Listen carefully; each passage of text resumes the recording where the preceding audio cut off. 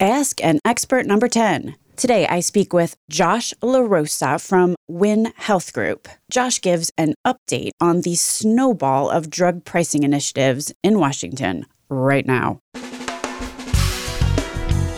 American healthcare entrepreneurs and executives you want to know. Talking. Relentlessly seeking value.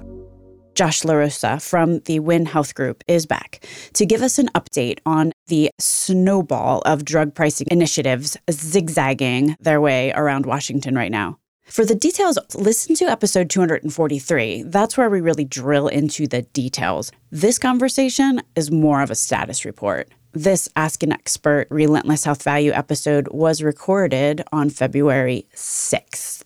I mention that because things change quick. My name is Stacey Richter, and this podcast is sponsored by Aventria Health Group. This is Josh LaRosa from the Wynn Health Group. And as Stacey mentioned, I'm here to talk about a few things in regards to updates we're seeing on the drug pricing front at the national level. And I have three major things to really touch on here.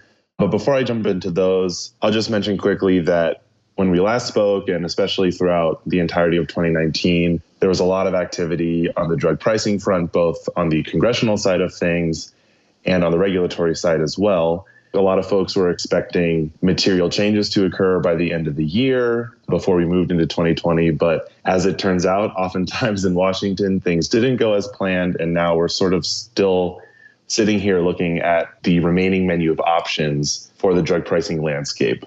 And within that menu of options are the three major things that I wanted to talk about. The first that we'll look at is primarily on the congressional front, and this is in regards to the Part D redesign legislation that we're seeing. So as folks might remember, Congress has focused on for most of 2019 ways in which we can restructure the Medicare Part D benefit to align incentives such that drug prices end up being lower for consumers and ultimately lower for the Medicare and federal reimbursement amounts as well. What this essentially will do on the beneficiary side is reduce out-of-pocket costs, especially in the catastrophic phase, which will provide a lot of financial relief to beneficiaries, especially those who do reach the catastrophic phase, meaning that they do have high drug costs year after year. And on the federal side, just one thing to remember is that this will mostly reduce the federal government's liability, financial liability for reimbursing on those high-cost drugs, and will instead shift a lot of this financial liability to both insurers and pharmaceutical manufacturers. So essentially giving the private industry more stake in the game for keeping costs lower. For more detail on what all of this, please reference to episode 243 from this podcast series. A state of play where we are legislatively from more of the political side of things. House Speaker Nancy Pelosi has definitely shown appetite to negotiate a drug pricing deal with the president. However, we're seeing a lot of tumultuous display, most recently at the State of the Union, so it's unclear what a negotiation might really look like between Democrats and Republicans. And I think all of that is just interesting to know when we look at Part D reform in Congress. On the House side, we have H.R. 3, which is sort of the progressive Democrats' approach to what Part D redesign would look like. The most notable thing here is that H.R. 3 includes an entire title dedicated to direct negotiations between HHS and drug manufacturers in order to get drug prices lower. On the Senate side, there is a Senate bill as well that has a lot of similarities, although some of the details are different with H.R. 3 over in the House. But with the Senate bill, it importantly doesn't include negotiation provisions, marking one of the biggest contentions between the Senate and House bills. And the last thing I'll say on the Senate side is even the viability of that is not entirely certain. While the Senate Finance Committee, which is the originating committee of this legislation, is led by Republicans, given the Republican majority in the Senate, which would in name mark this a bipartisan bill, there are still several Senate Republicans, most notably including Senate Majority Leader Mitch McConnell, who seem to not support the bill. And so whether this bill will even see the light of day in the Senate is still questionable as well. We have a Senate bill that is unlikely to even leave the Senate for deliberation and a House bill that is entirely too progressive for most Republicans, both in the House and the Senate. And so whether Congress overall can coalesce behind a single solution is entirely unclear, and the chances of that are honestly quite slim. The last thing I'll say on the legislative side before jumping over to what we're seeing on the administration is that the legislative deadline, so to speak, for the finalization of all of these changes needs to essentially take place by May 22nd, which is the expiration date for the current funding stream for several public health programs. These are what people are referring to as the health extenders bills, if you've heard of it referred to that way. But funding for these, per the current continuing resolution, is set to expire on May 22nd. So what Congress has done is essentially set themselves a deadline for finishing whatever they're going to finish on healthcare specifically by May 22nd in order to renew funding for these healthcare programs, and then can tie into that any of these other additional provisions, i.e. the drug pricing Part D redesign measures. And everything after May 22nd is likely to be minimal in impact because most of Congress's attention will then be focused on the upcoming 2020 election, which will take a lot of legislative days and just a lot of political capital as well, especially for congressional representatives who are facing tough re-elections. So really, most folks are expecting that May 22nd is the end-all be-all for the last chance that we can see meaningful health reform. So what this means is there's about 2 months left for Congress to really coalesce behind a drug pricing bill. And again, the chances of that are very slim. Number 2 sits in the regulatory realm, and this is the infamous International Pricing Index model that a lot of folks, I'm sure, are very familiar with. Again, what this would do is essentially tie prices for drugs sold here in the United States to the international sales prices that those drugs command in a list of other economically developed nations, with the intent to lower U.S. prices to match those lower international sales prices. The interesting thing about this particular proposal is that it actually hasn't been proposed yet. What we've seen only so far to date is an advance notice of proposed rulemaking, which is essentially the way the federal government tells us that it intends to propose a new type of regulation or a new type of rule. But because we haven't actually seen the notice of proposed rulemaking yet, none of this is really in existence yet, so to speak. The advance notice of proposed rulemaking came out in October of 2018. We were expecting to see the actual proposed rule materialize at some point in 2019. The last real target date that we've heard from the federal government was November of 2019, but that has, as we all know, come and went. So we haven't seen it then.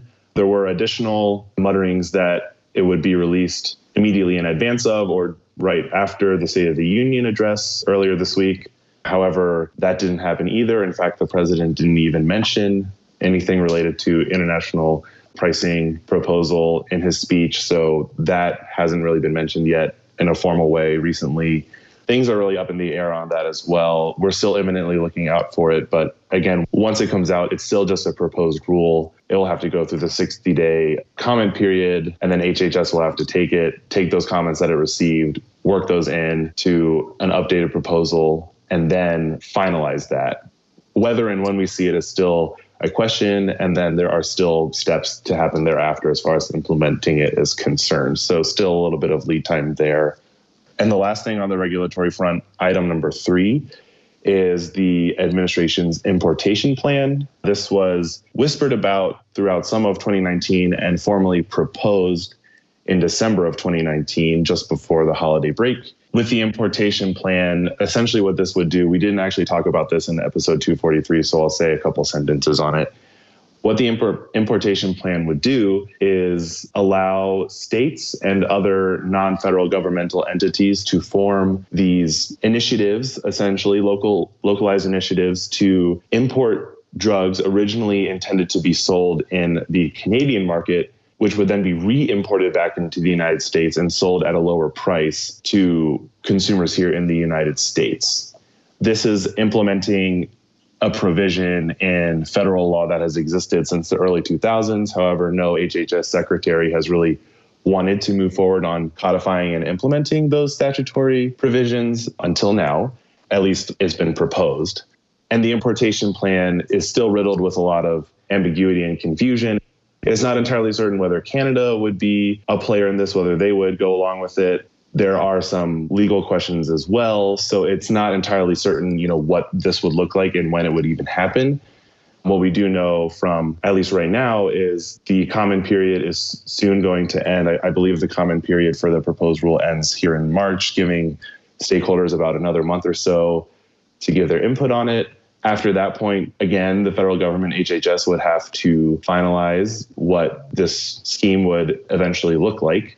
Then states would have to then decide, that they want to do this. And there are a few states throughout the country, I think, that have shown interest potentially in this, one of them being Florida, another one being Colorado, potentially, at least at the state level. So assuming there's a federal pathway open, some states may in fact go for this, but states would have to apply, the FDA would have to approve those plans, and they would also have to not be blocked in court, which it's likely some court battles would result from this. So we're talking about a couple of years, realistically speaking, until we would see an importation plan through this current FDA proposed pathway even materialize. Like I said, the three major things that we're really looking at for drug pricing, all of them are still very much up in the air. And it's honestly a very good question whether and when we'll see any of them actually materialize. If Part D reform doesn't happen this year in Congress, it most likely will be punted until next year. IPI is really the one thing that the administration has touted for months now, for over a year at this point. And so if we don't see that, especially in light of the implosion of the administration's additional big ticket item drug pricing reforms, including the infamous rebate rule and the DTC advertising rule, if we don't see IPI really materialize, then that's another big X on the administration's agenda to really reform drug prices, and leading up to the 2020 election would be a political, let's say, misstep for President Trump.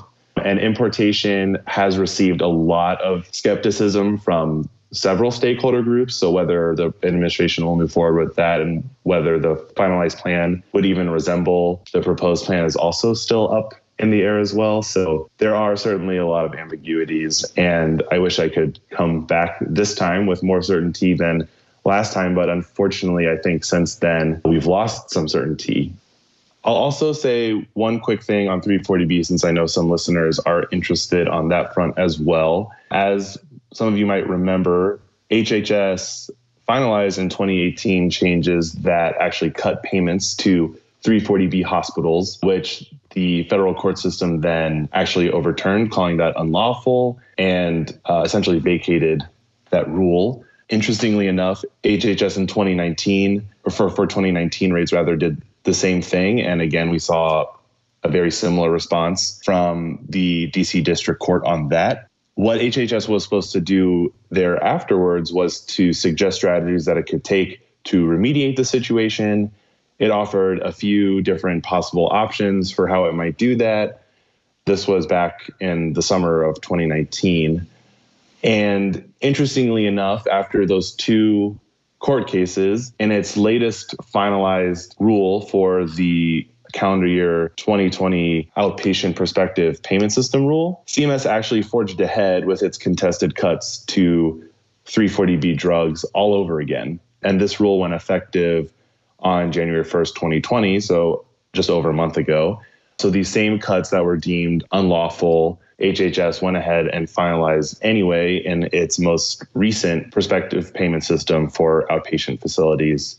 We haven't seen a court case materialize on this front yet, at least to my knowledge, but it is likely that either the courts will continue to play out the current cases for the 2018 and 2019 cuts and subsequently apply that to 2020, or an entirely new case will open up in response to this latest regulatory change from the administration as well. So unfortunately, again, everything with the other drug pricing things that I mentioned, everything here is still pending as well. The difference is that they're pending in the courts, and the courts have ruled in favor of hospitals on this front, saying that, again, these cuts were unlawful. So it is likely eventually that we'll see some court decision really cementing this. It's just at this point a question of when. And it's unclear in the short term what's exactly going to happen with the 2020 cuts, but I would say just be on the lookout for a court case there as well to mirror what happened for the 2018 and 20 payment cuts.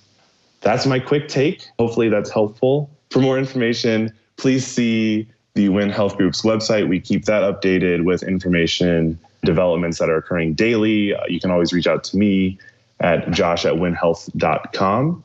I'm very happy to answer any questions.